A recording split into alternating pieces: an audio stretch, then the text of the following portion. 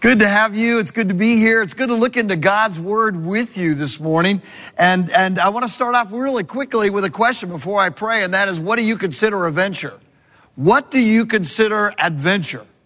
I would love to pass the microphone right now and let each of you tell everybody else what you think is adventuresome. I'm not going to do it.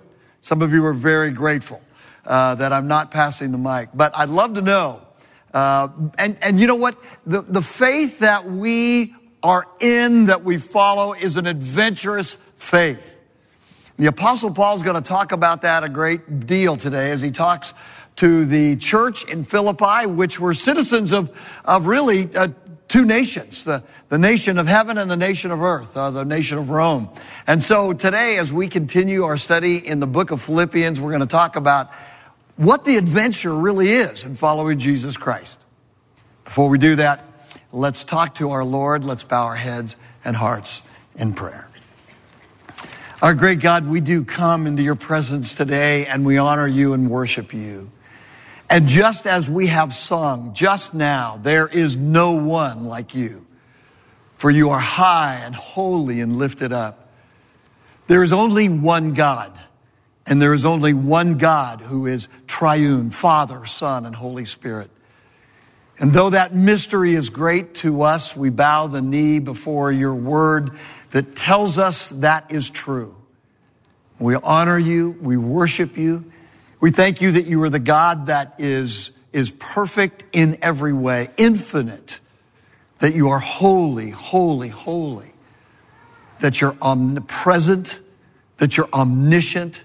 And yet with all your power, you are loving and kind and warm, and you've been merciful and gracious to us in Christ.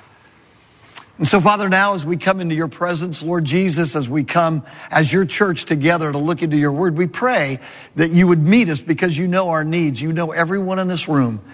You know everything that has happened this week. You know the fear, the anxiety, the failure. You know the successes. You know the great things. You know the challenges that we face. And so now as we come, we pray that we would be able to give all those to you and listen to you and ask that your Holy Spirit would take your word and make it come alive in our hearts. And so we do pray for the one who teaches that you'd forgive him his sins and use one who is finite to communicate your infinite truth, for we have come to hear your voice. For we pray these things in Jesus' name. Amen. Well, if you have your Bibles, would you take them and turn to Philippians 3? We're going to finish the third chapter today. We looked at verses 1 through 11 last week, and we're going to do a little bit of overlap starting at verse 8 today. So Philippians 3, verse 8, and then through the rest of the chapter. Here we go. This is God's holy word to us. The Apostle Paul says, "More than that, I count all things to be loss in view of the surpassing value of knowing Christ Jesus, my Lord, for whom I've suffered the loss of all things, and count them but rubbish that I may gain Christ, and may be found in him, not having a righteousness of my own, which is derived from the law, but that which is through faith in Christ, the righteousness which comes from God on the basis of faith, that I may know him and the power of his resurrection and the fellowship of his sufferings, being conformed to his death, until I attain to the resurrection from the dead. Not that I've already obtained it or have already become perfect, but I press on in order that I may lay hold of that for which I was laid hold of by Christ Jesus. Brethren, I do not regard myself as having laid hold of it yet, but one thing I do, forgetting what lies behind and reaching forward to what lies ahead, I press on toward the goal for the prize of the upward call of God in Christ Jesus. Let us therefore, as many as are perfect, have this attitude. And if in anything you have a different attitude, God will reveal that also to you. However, let us keep living by that same standard to which we have attained. Brethren, join in following my example and observe those who walk according to the pattern you have in us. For many walk, of whom I've told you and now tell you even weeping, that they're enemies of the cross of Christ, whose end is destruction, whose God is their appetite, whose glory is in their shame, who set their minds on earthly things. For our citizenship is in heaven, from which also we eagerly wait for a Savior, the Lord Jesus Christ, who will transform the body of our humble state into conformity with the body of his glory by the exertion of the power that he has, even to subject all things to himself. This is God's holy word. Thanks be to God. I like that, by the way. Some of you respond after I say, this is God's holy word, with thanks be to God. The church has often done that down through history, and it's a powerful statement. So I hear it when you say it. I appreciate it. Well, this is Paul's idea of adventure. What I just read is Paul's idea of adventure. The Christian life is a life of adventure, according to the Apostle Paul. What's your idea of adventure? I've already asked you, and again, I'm not going to pass the mic, even though I'd like to know. My idea of adventure is climbing 14ers in Colorado. By the way, speaking of Colorado, one of your elders went there a couple of weeks ago and didn't even think to invite me. I'm not going to tell you which elder it is, but he's here in this service this morning. I'm not bitter, but hiking 14ers in Colorado is my idea of adventure. There's 54 mountains over 14,000 feet in Colorado. I've done about 16 of them. I love it. Some of you have done that. And, for a flatlander, when you get up there, you're thankful for oxygen, and it's just a great adventure to get to the top of one of those mountains, and really a privilege. Adventure is a part of life. One of our presidents, Teddy Roosevelt, was a president of adventure. If you've read anything about Teddy Roosevelt, you know he loved it. He resigned his position as Assistant Secretary of the Navy in order to become a colonel in the Spanish-American War, so he could charge up San Juan Hill with his troops. He then ran for president, of course. Well, vice president. He was vice president. Then he became president, and then ran for office again. But then the second time he ran for office, he lost. And after that terrible defeat, about 1912, Teddy Roosevelt decided he needed an adventure. So he set up an expedition, and they went down to Brazil and to the Amazon to tour, to examine, to explore a river called the River of Doubt. It had never been traveled before. And in her great book, The River of Doubt, author Candace Millard says, it was a black, uncharted tributary of the Amazon that snakes through one of the most treacherous jungles of the world. Spoiler alert, if you read it, he almost died. Incredible story, incredible adventure. He had no idea what he was getting into. It ended up being a tributary of the Amazon, but it was filled with all kinds of danger. And there's oftentimes danger in the adventures you take. That's why you don't go alone. But adventure often has danger in it, and the Christian life has its fair share of danger in it too. Did you know when you became a Christian you were going to face the things you faced? How about maybe you got that psalm or that song in church that said, once you become a Christian, everything's going to be happy all day long, And some of us bought following Christ on that basis. If I become a Christian, no problems, no trials. No. We're called into a great adventure. And if you're here this morning and you're not a convinced follower of Christ, we're glad you're here. But there is great goodness in the adventure of following Christ, and we want you to know about that. But for most of us, we need to understand what that adventure is. Now, by way of quick review from last week, because we looked at a lot of verses last week, and by way of review, I want to remind you that Paul had gotten to the point when Jesus met him. We saw in verses 1 through 11 of Philippians chapter 3. Paul had gotten to the point where he was done trying to earn his way to heaven. He had really come to the point. Well, Jesus met him on the road to Damascus, and that changed everything, didn't it? He met Jesus, and Jesus said, Saul, why are you persecuting me? And he was blinded, and he couldn't see, and he met his match. Paul met his match in Jesus. And he decided at that point, he really had no choice, to give up his self-salvation project. He gave up this idea of, I'm going to try and earn merit enough to get to heaven. He gave that up, and he was so glad. And then in verses 10 through 11, it says this, that after he met Jesus, after he met the Lord, after he found a holiness and a righteousness that came from Jesus alone, it changed his life forever. He said it in Philippians 3, verses 10 and 11. He said, now that I've met him, I want to know him and the power of his resurrection and the fellowship of his sufferings, being conformed to his death until I attain to the resurrection of the dead myself. This is what Paul wanted. He wanted to know Jesus. Catch this. Christianity is not just knowing facts about Jesus, is it? I mean, I can tell you a lot of facts about Jesus. You've read the Gospels. You can tell me a lot of facts about Jesus. Paul didn't want to know facts about Jesus. He wanted to know and experience Jesus. I want to know him. And that's difficult because he's in heaven, sitting at the right hand of the Father.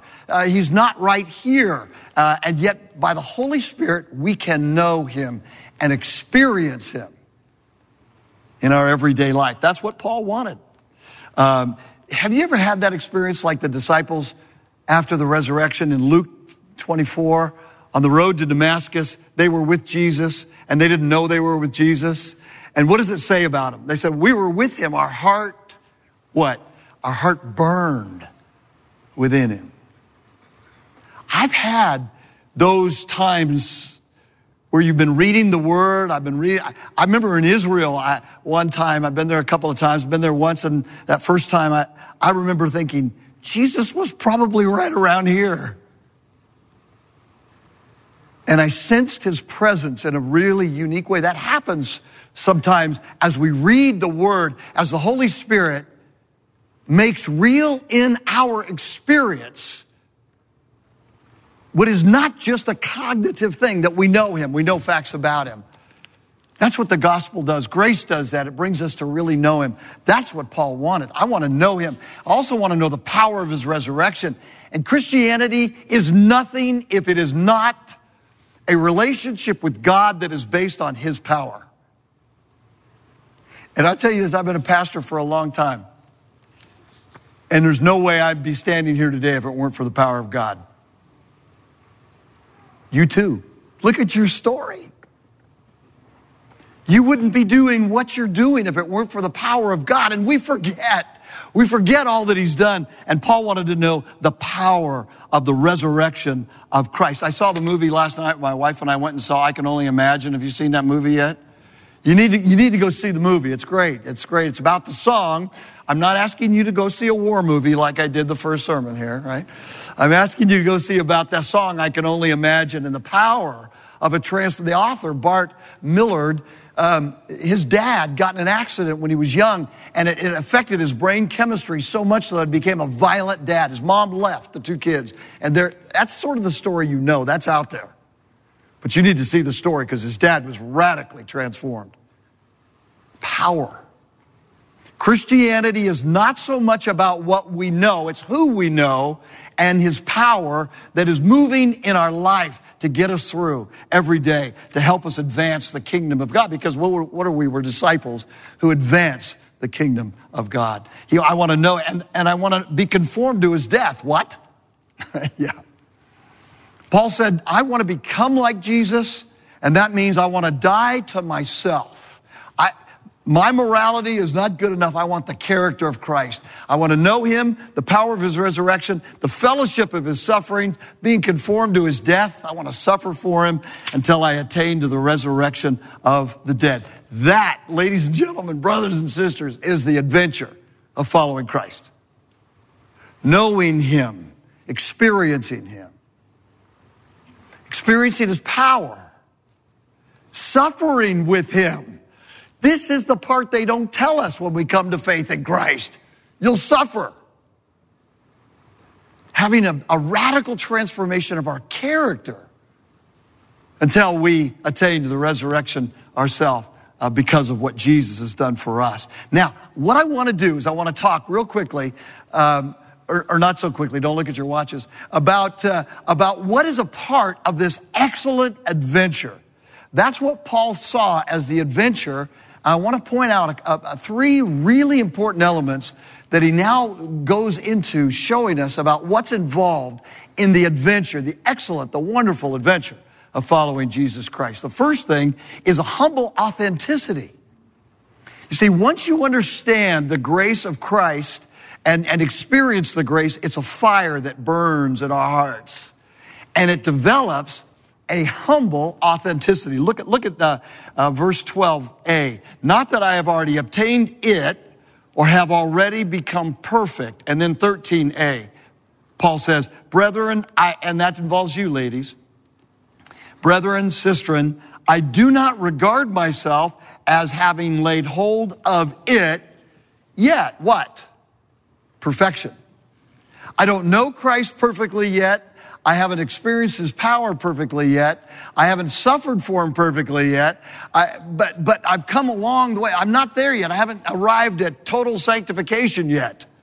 I'm not there yet, but I'm on the way. And I love what I see here because in the journey, what grace develops in those who are in the journey of following Jesus Christ is a humble authenticity that says, I'm not there yet. I haven't arrived. And that is so free. He models the reality that grace produces Christians who are really rather humble and really rather honest. That say, I'm not there yet. I haven't become like Christ, but we become more and more aware of our own defects, our own areas where we need to grow, blind spots become aware in our hearts and minds. And we're not all that upset about them. Because grace develops people who are growing. Catch this, we are not overwhelmed with our own failures. Why? Because Jesus has paid for our failures.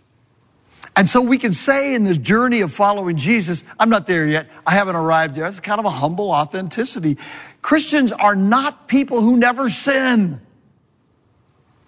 I mean, how did we get that idea? How does the world get this idea that the church is filled with people who don't sin? I don't know where they get that idea. Maybe they got it from us. I don't know. Maybe we're trying to play spiritual games so much that when we come to church, it's like, how are you today? I'm fine. I haven't sinned in at least 20 minutes.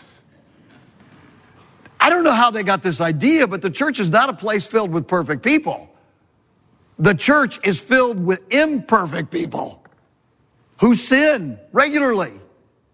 You don't have to tell me to sin. I mean, it comes quite naturally for me. But I'm not focused on that, and you're not focused on that because Jesus has paid for our sins. So there's a humble authenticity. We didn't scrape enough merit together to make it happen on our own. And so it's important for us to understand what grace is. Grace is receiving what you don't deserve when there's every bit of evidence that you deserve the opposite. And so Paul could say, I haven't arrived. Now, he doesn't go into detail here. And we don't always have to go into detail confessing our sins. Did you notice I haven't confessed my sins to you in detail? You don't want to know. They're not that bad. Don't get up and walk out. But you know, what if they were? There is incredible freedom in Christ that we don't have to wear a mask. Have you ever put on one of those full Halloween masks on? Like, I mean, in the last couple of years, remember what? It's suffocating, isn't it? Suffocating to wear a mask. Gospel transformed people are not wearing masks. We say, any sinners here? Yep. I haven't arrived. I'm not there yet. But I'm in process. And so the challenge is, if you're worried about your sins and you've already put your faith in Christ, let grace sink in deeply so that you can say, I'm not there yet. I haven't arrived. I'm not there. And not let shame wash over you. Because the freedom of the gospel is that our identity has been set by Christ. So in the adventure, even though we're in this adventure of following Jesus in every way, there's a humble authenticity that comes, and Paul models it. Secondly, what comes from grace is a focused tenacity. Look at verse 12b. I love this. Not that I've already obtained it or already become perfect, but what does he say? Press on. I press on so that I may lay hold of that for which I also was laid hold of by Christ Jesus. I press on. It's in the present, active tense. Paul is saying, now that I've become a Christian and I haven't arrived, but I'm pressing on. Grace continues to energize me to press on, to move in the direction of experiencing Christ, suffering for him, growing in his perfections. It just pushes me because Jesus laid hold of me. Great terminology. Acts chapter 9, read that, and you will see again how Paul was laid hold of by Christ. There are so many times when you're raising your kids where you got to lay hold of them because they're about ready to do something to harm themselves or somebody else. And so you lay hold of them, right? Guys, dads, that's your job. Especially if you have boys, that's your job, dads. Because the mom gets... Little boys will run over a mom, won't they? Ladies, can we just talk? You got to lay hold of those little Philistines. They need Jesus big time, but they need your hand first, Dad. And what happened to the Apostle Paul is that Jesus Christ laid hold of him. You can use whatever phrase you want to use, predestination, election, whatever. Aren't you glad you're in here? It is so good. That's great. He laid hold of you, got you in here early. So Paul says, I was laid hold of by Christ Jesus, and so therefore I want to press on to that. You see, that's what grace does. Grace says, I'm forgiven. I'm not what I should be, but I'm accepted fully for what I am because of Christ. And so what does that make us want to do? It makes us want to grow. People say, don't talk about radical grace too much. You talk about radical grace too much, people will take advantage of it and won't want to grow. Are you kidding me? To know that I've been accepted for all that I am in Christ, that energizes me to want to grow. That's the way it's supposed to work. C.S. Lewis, in his autobiography, Surprised by Joy, said he was brought kicking and screaming into the kingdom of God. He was laid hold of. So were you. You never would have gotten here without Jesus. And so it causes us to press on. Paul says it again in verse 13. I do not regard myself as having laid hold. This is the great apostle. He says, I'm not there yet. Later, he calls himself the chief of sinners.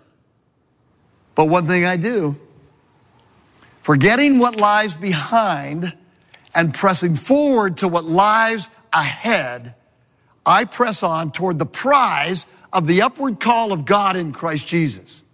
You see, when you come to faith in Christ, grace begins to lead you to two types of forgetting.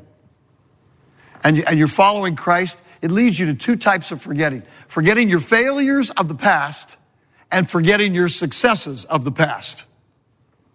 Paul says, I forget those things that I did for Jesus. It's not a big deal. I'm not leaning on those things. I'm not leaning on my failures either. I'm pressing forward because grace helps you live in the present tense to advance the kingdom of God. A focused tenacity. I love this. It leads us to go after what God has called us to do. Some believers are so taken for what they've done with Jesus in the past that they're not growing in the present. And some believers are so frustrated of their failures of the past that they've given up.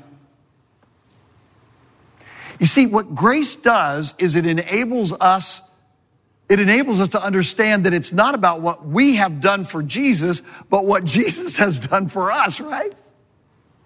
And that's energizing.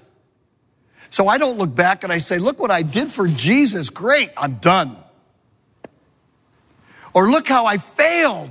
I'll never be good enough. I'm done.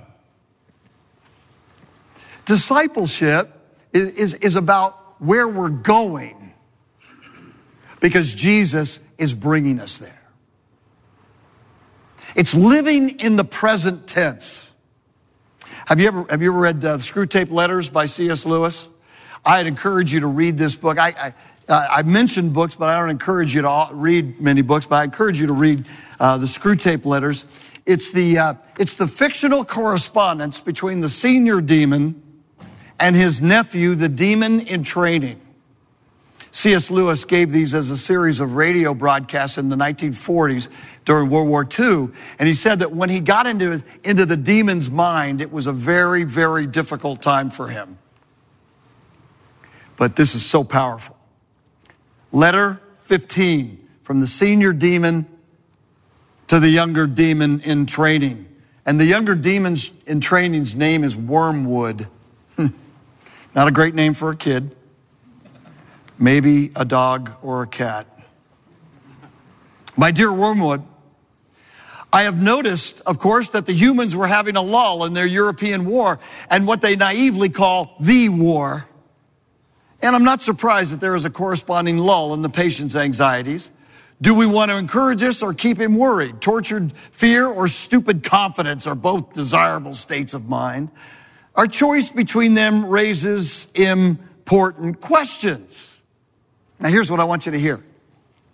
The humans live in time, but our enemy, God, destines them for eternity. He, therefore, I believe, wants them to attend chiefly to two things, to eternity itself and to the point of time which they call the present. For the present is the point at which time touches eternity. Of the present moment and of it only, humans have an experience analogous to the experience which our enemy has of reality as a whole. And it alone, freedom and actuality are offered them. He would therefore have them continually concerned with him or with the present, either meditating on their eternal union with him or separation from him himself, or else obeying the present voice of conscience, bearing the present cross, receiving the present grace, giving thanks for the present pleasure. Now he goes on, but I'll let you go over to Bright Light Books and get the book yourself. That's where I get all my books. What is he saying? Lewis has found what is absolutely true, and that what Satan wants to tempt us to live in is not a sense of living in eternity, that we are connected to the God of the universe and that our resurrection is coming. Satan doesn't want us to live in light of eternity or in the very moment right now, because you see, the present now is the most connected to eternity. What Satan wants you and me to do is to live in either the past or the future. What the enemy wants you to do is to become overwhelmed by your past that you can't fix. Overwhelmed by the future that you can't control. So that's why Paul says, forgetting what lies behind and pressing forward to what lies ahead, I press on toward the prize of the high call, the upward call of God in Christ Jesus. The great adventure is focused on eternity while we live fully in the present. And you say, what if I don't have that attitude? If you don't have that attitude, Paul says, let us therefore, as many as are perfect or mature, have the same attitude. And if in anything you don't have it, God will make that known to you. So if you don't have this attitude, just plan on the Holy Spirit saying to you, you need to have this attitude. Maybe through me, maybe through somebody else, but he wants you to live in the present as we connect with eternity. Now, there's one other aspect that comes out of this whole thing, because the challenge is to let grace sink in here so deep that we're excited about growth and Christ-likeness no matter what stage of life we're in. A humble tenacity, a humble authenticity and a focused tenacity. But notice the question that really gets there, and I won't have you raise your hand, but how many of us are there? How many of us always have this humble authenticity? I can have it sometimes.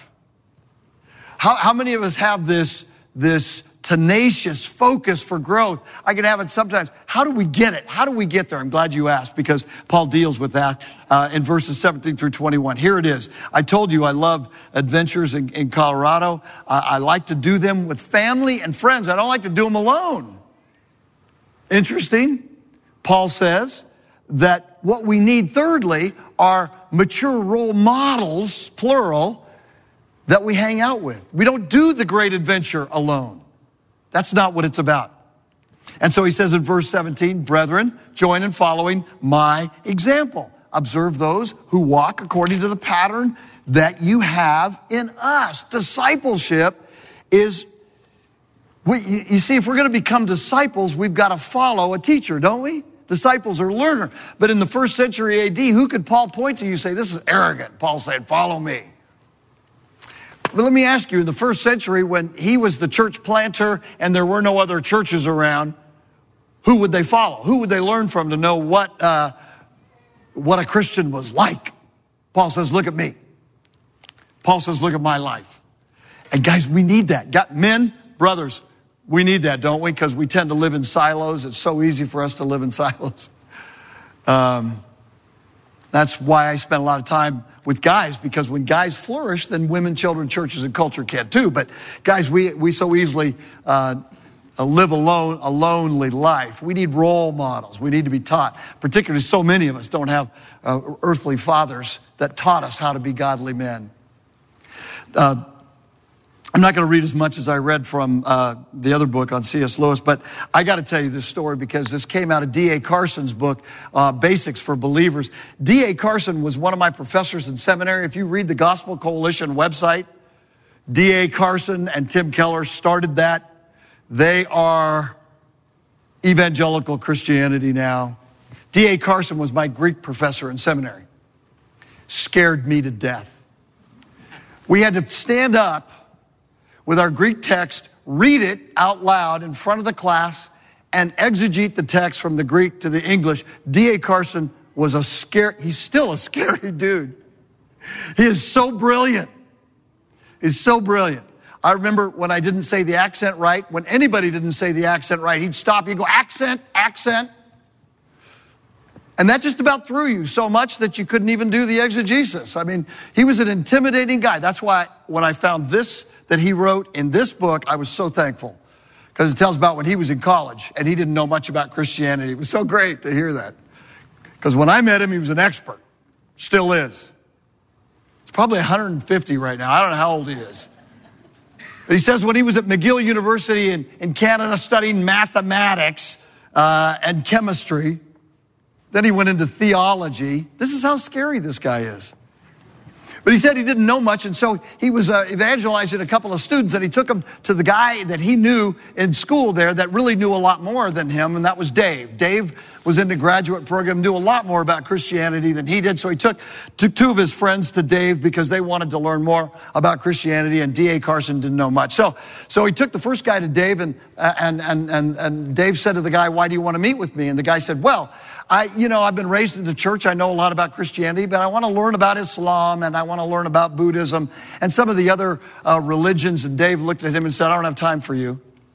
D.A. Carson's like, you don't have time for this guy? He goes, no, I don't have time for you. You kind of just want to, you kind of have a dilettante's view of Christianity. You're just kind of doing this for the fun of it. When you get serious about Christianity, come back to me. He looked at the other guy and he said, why have you come to meet with me? And he said, well, I was raised in a liberal home. We don't believe the way you do, but it's a good home, a happy home. My parents loved their children, disciplined us, set a good example, encouraged us to be courteous, honorable, and hardworking. For the life of me, I can't see that you people who think of yourselves as Christians are any better. Apart from a whole lot of abstract theology, what have you got that I haven't? Carson says, this time I held my breath. What in the world was he going to say? And so Dave looked at this guy and he goes, watch me. He said, what? He goes, watch me. He said, come live with me for a month. Be my guest. Watch what I do when I get up, and what I do when I'm on my own, how I work, how I use my time, how I talk with people, what my values are. Come with me wherever I go, and at the end of the month, you tell me if there's any difference.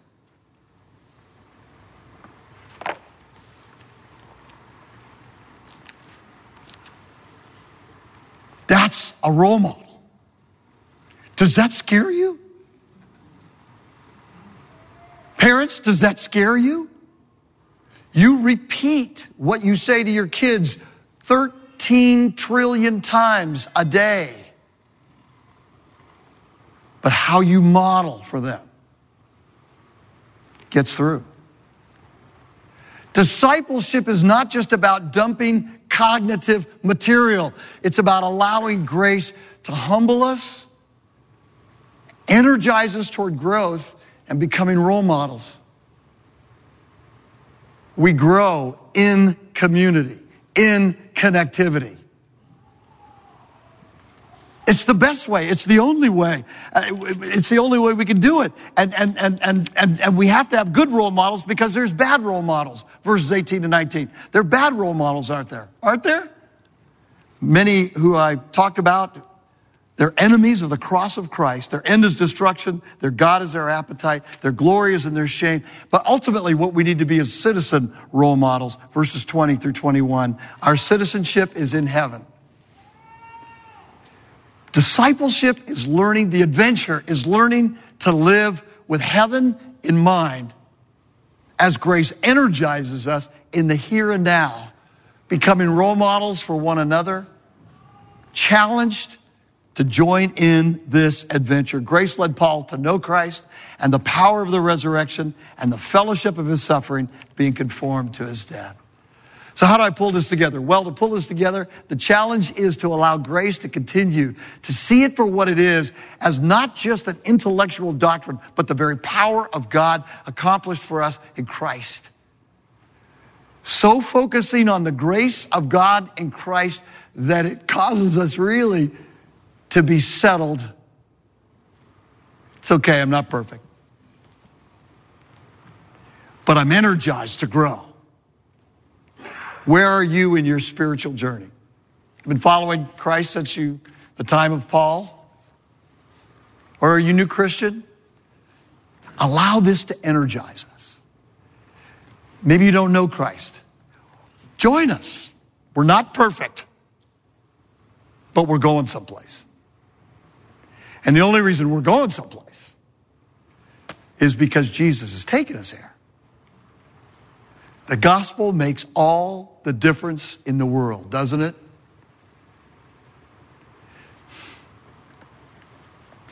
John Piper was talking about Christian life once, and somebody said to him, Christian life's boring. He goes, the Christian life is boring?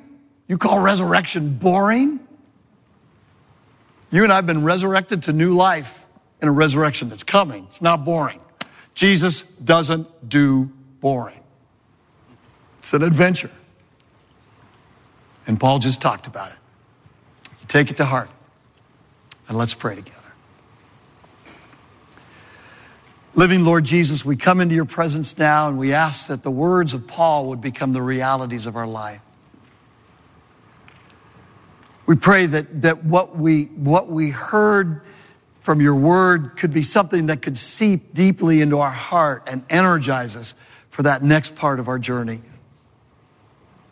That you would so set us free, that you would so make us come alive.